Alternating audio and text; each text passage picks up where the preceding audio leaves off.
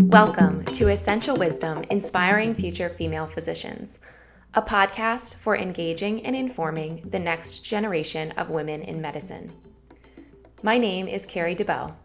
I'm a fourth-year medical student at the Frank H. Netter, MD School of Medicine at Quinnipiac University. Essential Wisdom is a podcast for discussing the joys and the challenges of being a woman in medicine through the sharing of stories and advice by women who mentor us. Take a seat with me at the desks of the mentors. Come along to walk the halls of the hospitals, to experience residency and life as a physician personally, as we get to know these phenomenal physicians and scientists. Help me welcome Dr. Rashma Junja. Dr. Junja practices as an outpatient internal medicine physician in Bloomfield and Wethersfield, Connecticut. She earned her medical degree at the University of West Indies, St. Augustine Campus, Trinidad, and completed her residency in internal medicine at St. Vincent's Medical Center, Bridgeport, Connecticut. Dr. Junja and I came to know one another through the Quinnipiac University Medical Student Home Program, which provides a primary care experience during the first and second years of medical school. She's interested in integrated and holistic medicine and plays piano in her free time. Welcome, Dr. Junja. Thank you. So as we normally get started, we'll just kind of begin from the top. The one thing that we always ask all of our guests on the show is to tell us about your path to becoming a female physician. So my path was sort of interesting. Led me all around the world and back home to the States. So I went to high school in Connecticut, and then after that I did my pre-med at Boston University. During that time, I had plans to pursue a master's in medical sciences immediately after my pre-med days. My folks are from India, and my mom had found out about a program there for non-resident Indians called NRIs. So she had come back sometime in the beginning of my senior year and told me about this program. I was a bit reluctant, of course, to go just, even though, culturally I grew up here in the States since I was about 3. So I had a little hesitation, and I had already planned out my path. However, both my parents, when we talked, they in their minds, they were looking at it like I was, quote, wasting some time doing a master's program because they knew that I had wanted to be a physician from a very young age. Mm-hmm. So they thought that why not get this done as soon as possible. So I sort of took the chance, and that wound me up in India and then the West Indies, and then I came back to a local hospital near where my folks lived. So it was sort of circuitous, but looking back, I'm really privileged to have witnessed medicine in many different countries, many styles, and I'm really grateful for that experience. So you mentioned that you had always wanted to be a doctor from when you were very young. Yes. Was that continued through every stage of your education as well? Absolutely. And the thing that kind of is scary when I look back as an adult is that I never had a plan B. So I never actually had that choice. What if I didn't get into med school, or what if I didn't, wasn't able to pursue my dreams? I just never had another option in my mind. So I just knew. For me, I think it was really a calling. Like I knew from a very young age, what do you want to be when you grow up? And my answer was always doctor. That's awesome. Did you have doctors in your family? So my mom's a nurse. Other than that, no other physicians in our family. Wow. Yeah. In terms of your path to choosing then internal medicine, integrative medicine, holistic healing, I think can be very intuitive. To me, it just made sense as the only way really to practice medicine. So even though, I do that, my primary work is as an internist, I do sort of look at the preventative aspect and well-being and things like supplements and natural remedies as well. So to those of my patients who are open to these type of things, I do discuss that with them because I think that's a real integral part of health and well-being. And it also gives the patient a sense of power, that they know that there are things they can do to help their health as well. That doesn't always necessarily come from a prescription or surgical treatment or something. So I kind of always lean toward that. And then when one of my colleagues started introducing that concept to our group, she set up an integrated wellness center, and I was very happy to be part of that after getting certified in that. Did you consider other specialties? So honestly, I had no clue coming out of my residency. I did know that I greatly enjoyed the clinic time that we had, and I also loved the hospital. So my first job was a hospitalist before I went into outpatient internal medicine. And it was very exciting and very fast-paced, which I enjoyed the challenge of. I enjoyed interacting with all different specialists and patients in the acute care setting. But we were also like a very new group of hospitalists. So we were the primary ones to establish this hospitalist program at a very large center. So early on, it was very hard work, like anything, building up anything from scratch. And it was a lot of hard work, great experiences. But I think my transition into outpatient setting came because I realized that I was really missing that work-life balance. That even though I was working 1 week on, 1 week off, the weeks off, I was just catching up on sleep and basic things that I absolutely couldn't get done the weeks on. And I realized I was missing a lot of things in my personal life. Yeah. Can you talk a little bit about work-life balance for you and what that looks like? Absolutely. So that was part of my motivation to switch into outpatient medicine, where I had a little bit more control over my schedule, and I had weekends and I had nights, and here you can kind of tailor, how hard you want to work, at what pace you want to work, etc. I do have a large practice, that being said, so that sort of just happened.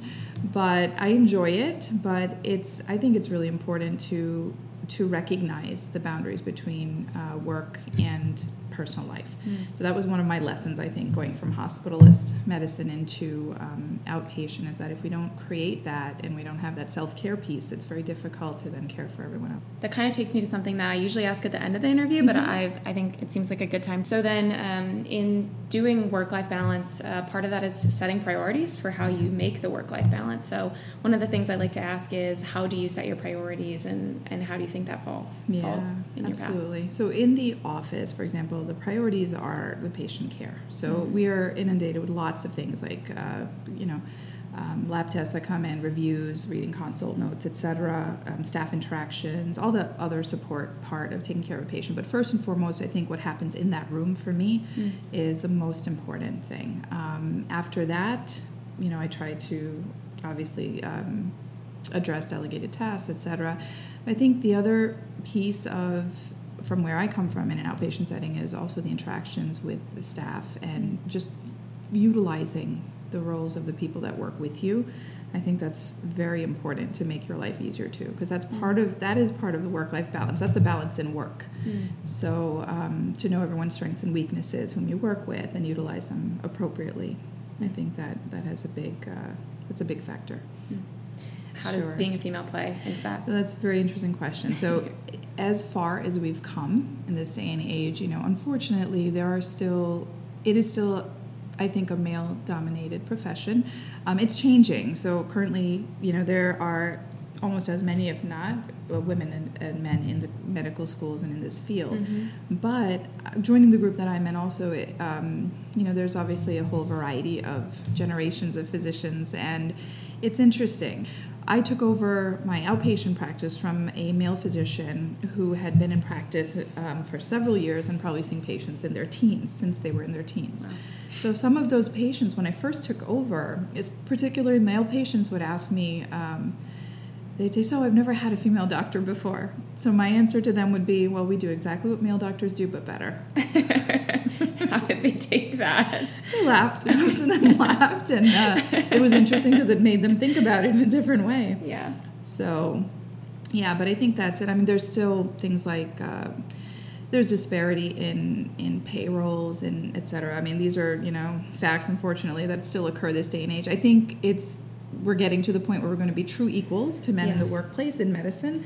And I think, with my generation and younger, I think we're starting to kind of see more of a level playing field. But it's been, at least the time when I was a resident and training too, it depends. It's interesting to see the perceptions of how people view a male physician versus a female physician. Specifically patients, or also colleagues and staff? Yeah, I think both. Yeah. I think both, actually. So then in terms of your path to becoming the doctor you are today, one of the things that I think is important is mentorship, and is also why we're doing this podcast. So I would be curious if you had any female mentors in your process. I absolutely did. Actually, one of my most memorable ones was a senior resident when I was an intern in internal medicine in my residency program. And one of the things she taught me, which is still so crucial for today, is delivering bad news and having the code talks with families. So I did my ICU internship with her, and she was just amazing. The way she confidently handled like very high emotion situations and such when, we had to talk about palliative care and comfort care. And it used to amaze me at the time because I was just this little intern who was like a fly on the wall listening to her speak with patients and families about really crucial decisions. And I always wondered, I'm like, how can she do that so confidently? And we're talking about somebody's life here. But I think it really, the more you do it, the more it becomes sort of, you find the wording, and like anything, it takes practice. But she really made a big impact on me, the way, and she was very logical. I just loved her approach to things, and she was a great teacher. So I had some really great mentors. She was one that stood out in my mind. Yeah, she served as somebody that you wanted to emulate. Absolutely. It sounds like, yeah. I think one of the things that I was reading and preparing for these conversations was that there may not be a lack of mentors out there for us necessarily, but that there is a lack of people, women existed in the field now that we have to look up to just by sheer numbers of, how doctors have changed over time. Sure. So, yeah, certainly having somebody to emulate is very important. I know I've been very fortunate with that, and yeah, I think that's like a very important point. You were talking about the process of delivering bad news and going through that. It kind of leads me into this idea of the challenges of being a female, but then also maybe the joys of being a female. And I wonder what your thoughts are on if being a woman makes doing that kind of an activity any more natural or not, or anything like that. It was really interesting. And I do, one thing comes to mind when you ask me that, about the fact that I think women in general, we can multitask in some ways, maybe better than men, not everybody, but just that's my personal opinion. And I think when you're in a room with a patient or in a clinical setting with a patient, you're not just taking care of their physical selves, you're taking care of their emotional well-being, their psychological well-being. So I think that's something that is very important in sort of treating people as a whole being. So people come in, they want to talk. I mean, there's certainly lots of things that play into somebody's physical well-being, and the other aspects are as important as the physical piece of it. So sometimes we're listeners, sometimes we're, acute diagnosticians, sometimes we're counselors. So I think this is something where women can sort of utilize that ability to look at many aspects of healthcare. I like that. That's something I hadn't heard before. I like that. What is probably like the greatest joy that you have in being a doctor? The greatest joy is being told that you made a difference. And I always say that if I could make a difference even in one patient in my day or in my week, that would make it all worth it, because it's very easy to get caught up in the humdrum, and you go in and your schedule's like AM to PM, and you're seeing patients and you're making callbacks and you're getting tasks. I had a patient, interestingly, an older woman, probably in her 80s, and she hadn't seen a physician maybe 20 years. And she came into me, and I met her for the first time, and it was a very interesting a new patient exam. She really wasn't interested in any of her screenings. She said, well, I feel fine. I'm doing well. I got this far. I said, sure you did. I said, you might want to consider some of these things. So she sort of went home. I didn't want to overwhelm her with too many things. And then I saw her again, like about 2 weeks later in the office, and she came in for shortness of breath. So I listened to her, and her heartbeat sounded a little irregular. So we did an EKG, and she was in rapid AFib, and her blood pressure was a little bit lower than she was running. And she was dyspneic on exam. So I explained to her that I really thought she should go into the hospital, that she'd probably need some IV medications, etc. She was very, very reluctant. She said, nah, I'll be okay. Just give me a pill. I'll be fine. So anyhow, a little bit of pushing, she allowed me to call 911 and send her into the hospital. So about a week later, they had stabilized her, of course, and she went home. And a week later, I come into the office, and there's a little card on my desk. And it was just a very simple sentence in the card. It said, Dear Dr. Junja, thanks for saving my life. And she signed her name, and that was it. So it was in that moment I realized that, with all my like breaking my head against the wall, trying to convince her about everything, that I think something finally dawned on her that, you know what, maybe medical care is a little important here. Wow. So That's amazing. yeah, that was a great moment. So amazing. It's things like that. Yeah. It's things like that really make it worth it. So straightforward. Yeah. Thanks for saving my life. Yeah. That's awesome. Yeah. So on the flip side of that, one of the biggest challenges that you say you face?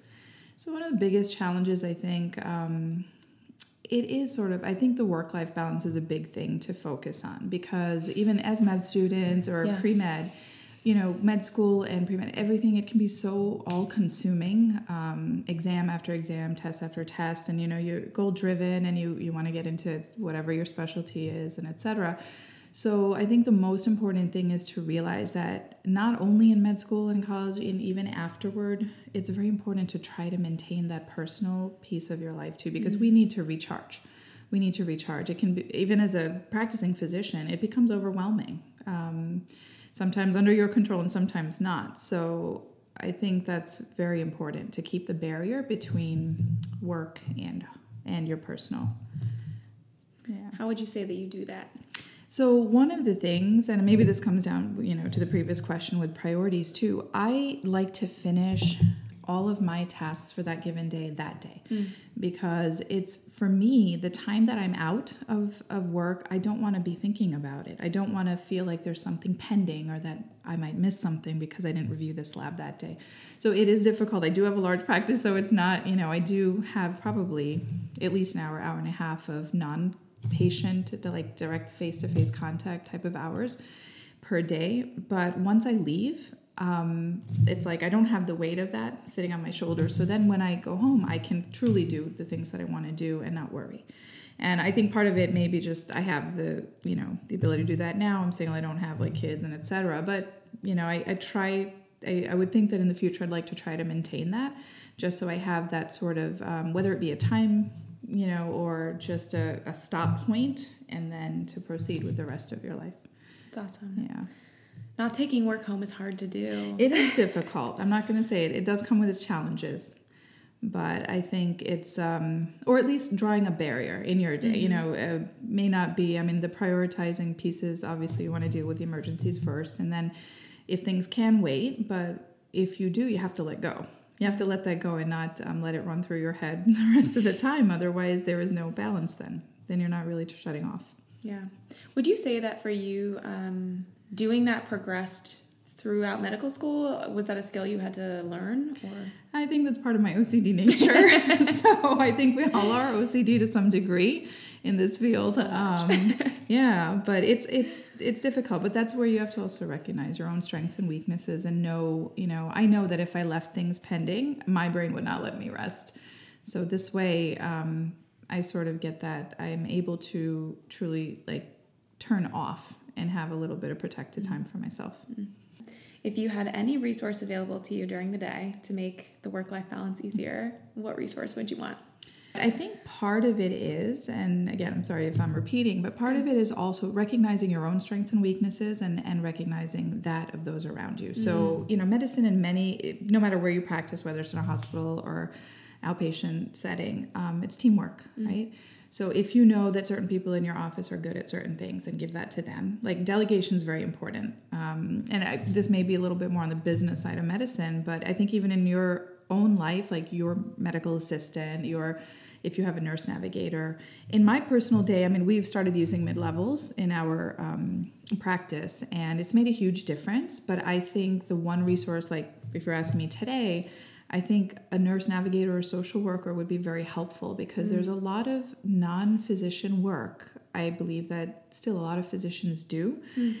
So you want to maximize your physician required hours with things that you should be doing. We should be doctoring, and we should have different staff to help with some of the maybe non-physical things that we do, because a lot of paperwork, a lot of sort of things that we have to do at the end of our day, the non-face-to-face, can maybe be done, I think, by other members of a healthcare team. So that's really important to sort of utilize, staff and that team kind of approach, I think, to make life easier, both at work and at home. Do you think that's happening in outpatient settings? I think it's coming around, definitely. A couple generations ago, people didn't have a lot of faith in mid-level practitioners and nurse, APRNs, et cetera, and PAs. And I think specialty by specialty, I think a lot of the surgical subspecialties have utilized them first, and internal medicine was a little bit slow to catch on, but now I think a lot of offices are utilizing them, and they're a valuable part of the healthcare team. So, it really does sort of make things easier. When you were faced with a pivotal challenge or a point in time that you had to change your path possibly, how did you deal with them? Yeah, so I think going back to, I think the decision actually to leave the hospital was a big thing for me. Okay. Mainly because I was comfortable. I was very comfortable in where I was. I knew the staff. I knew the routine. Despite the fact that it was really invading my personal life, that was a big, big challenge for me to leave a place of comfort and step into an area where I'd been away from for some time, since actually residency, since we did clinic. So that was a big step. But I think the one thing that I just remind myself of is, we have to overcome our fears in order to progress. And hey, if I didn't like it, then there's always another route, right? So nothing's really permanent. It doesn't matter how young or old you are. You're in control. You can make those changes. So yeah, that was, I spent almost a year though, from the time that I initially was thinking about doing outpatient medicine, and I was kind of waiting to see how things evolved with our hospitalist program, and there were some other factors there. But I think in the end it was a good decision because the longevity, the longitudes nature in which we care for patients in outpatient setting, the bonds you form with people. At the end of the day, it's about the human connection for me, and I enjoy that. I enjoy taking care of patients and their parents and their grandparents. I mean, I have a handful of patients who span a couple generations, and it's really, really a cool experience to be part of that. Wow. Is that one of your favorite things about being in internal medicine? Absolutely. The connection, the human connection. And over time, you're seeing people when they're well. In the hospital, emotions are high. There's lots of acute settings. So people don't behave necessarily the way they would in a normal setting. And plus, the emphasis on preventative care, I found even as a hospitalist, I was always questioning, why is this person back for the third time again? Back with another COPD exacerbation, back with another, non-STEMI. I realized there was something that was missing on the outside of it. So my brain was always looking for, okay, how do we prevent this from happening again? So I think that kind of, that's what led me into more of an outpatient arena. I feel like I can make more of a difference this way. Yeah. Oh, that's beautiful. The process of overcoming the fear to do something new. This is a theme actually that's come up for me personally and other talks I've had with mentors. And they've said every single day you should be doing something that you're really uncomfortable with. Correct. In order to grow. Yeah, I think that's absolutely valuable. So this also applies to personal life. If there's something, if you wanted to learn an instrument, if you wanted to go hang gliding or skydiving or something. I mean, it doesn't have to be all high-risk behaviors, but I think it's a good idea mentally because we are our own worst enemies. When it comes to progress, when it comes to change, I think we slow our own selves down because of that fear. So once we're able to conquer that fear, you can do anything. You can do anything that you want to do. Advice for pre-med students. Have fun. Have fun because it is a serious enough business. Yeah. You're inundated, you're faced every day with pressures from yourself, your family, your competition in school and all of that. I think the most important thing is have fun, find some fun in it. And spend time doing those things, whether it's within class or work, but even in your personal life. Enjoy the ride. I feel like that relates to the work-life balance too, because once you define that behavior of having fun, then you know how to carry that through the process when it gets hard. Yeah, it's important to enjoy yourself, whatever it is you do. I mean, there's not, and if something doesn't work out initially, then try something different. And then what about for students, women who are in medical school or trying to define their career choice? Well, that comes along to the same thing. So it's interesting, like I said, I didn't even know what I wanted to do when I first came out of residency. I just kind of did the hospitals thing because I knew I worked in a hospital. We did our residency in a hospital, so it just seemed the natural thing. I think the most important thing is to find a couple areas. I liked infectious disease, for example. I at one point considered doing ID, but then I said to myself, I can do this in internal medicine. and just be good at it. So to be honest, that's one of the consults I probably rarely call because I feel confident in doing that. I think it's important to sort of identify what you like, and if it fits your idea of and will help you maintain that work-life balance, I think that's important to go for it. I had wanted to do OBGYN at one point, or even surgery. I think surgery was my first passion in medical school. But when I looked at it and being a woman, and I knew that I'd want a family someday, and just looking at sort of the scheduling and such, I said, that's probably not going to fit into what I want eventually. So I didn't really pursue that. Do I have regrets now? No, I don't, because I think I've found what I wanted to do. Yeah. For your process of reflecting and of doing those things, was there like a habit that you had that helped you process all of those thoughts, or? No, I think a lot of times, I think, again, as women, we always have things running on, I call it in the back screen of our behind stage, Yeah. So we do, you go through your day, you go through your schooling, you go through your personal life, etc. But I think there's always stuff going on behind the screen. So I think, it's important to also have time for that. So reflective time is very important as you're going through all these experiences and trying to figure out what direction you want to go in. Yeah. But again, it comes back to that fear thing. Don't be afraid to try something. And if it's not working out for you, then there are other options. I love that. Thank you. Yeah. Thank you for that piece of wisdom. Thank you so much, Dr. Genja, for joining us on Essential Wisdom Inspiring Future Female Physicians for this second episode. It was an absolute delight to have this conversation with you, and I know that your wisdom, your advice, your mentorship will be well loved and appreciated by all the women out there who are planning their career. Thank you, listeners, for tuning in for this second episode. I can't believe it. We made it to the end of our first week, and we're almost ready for our next week. I'm just about there. We have our plans. We have 2 surgeons coming to talk. I loved recording these episodes, and I'm going to love sharing them with you, so I hope you have a great time listening to them. We're going to be joined by a breast surgeon, and we're going to be joined by a congenital cardiac surgeon next week. If you're interested in that, you want to tune in, you want to hear a little bit more, I have a couple things for you. You can check us out on Apple Podcasts. Go give us a rating, 5 stars, that's what I'm talking about. Otherwise, you can just check us out on Spotify podcasts or online at essentialwisdom.buzzsprout.com. If you want to learn a little bit of more information about these lovely female physicians, please check out my website, essentialwisdominspiringphysicians.com. If you go to the website, you can navigate through information about the podcast, which will give you the schedule for the rest of the season, as well as some background information about each of these lovely physicians with a little quote. And there's also a comments box. So please go to my contact page, leave me a comment, drop a question. If you have feedback, if you have things that you want to hear, please leave them. This podcast is about you. This podcast is about building up our young women and informing one another so that we continue to rise and advance as women in science and medicine. Have a great week.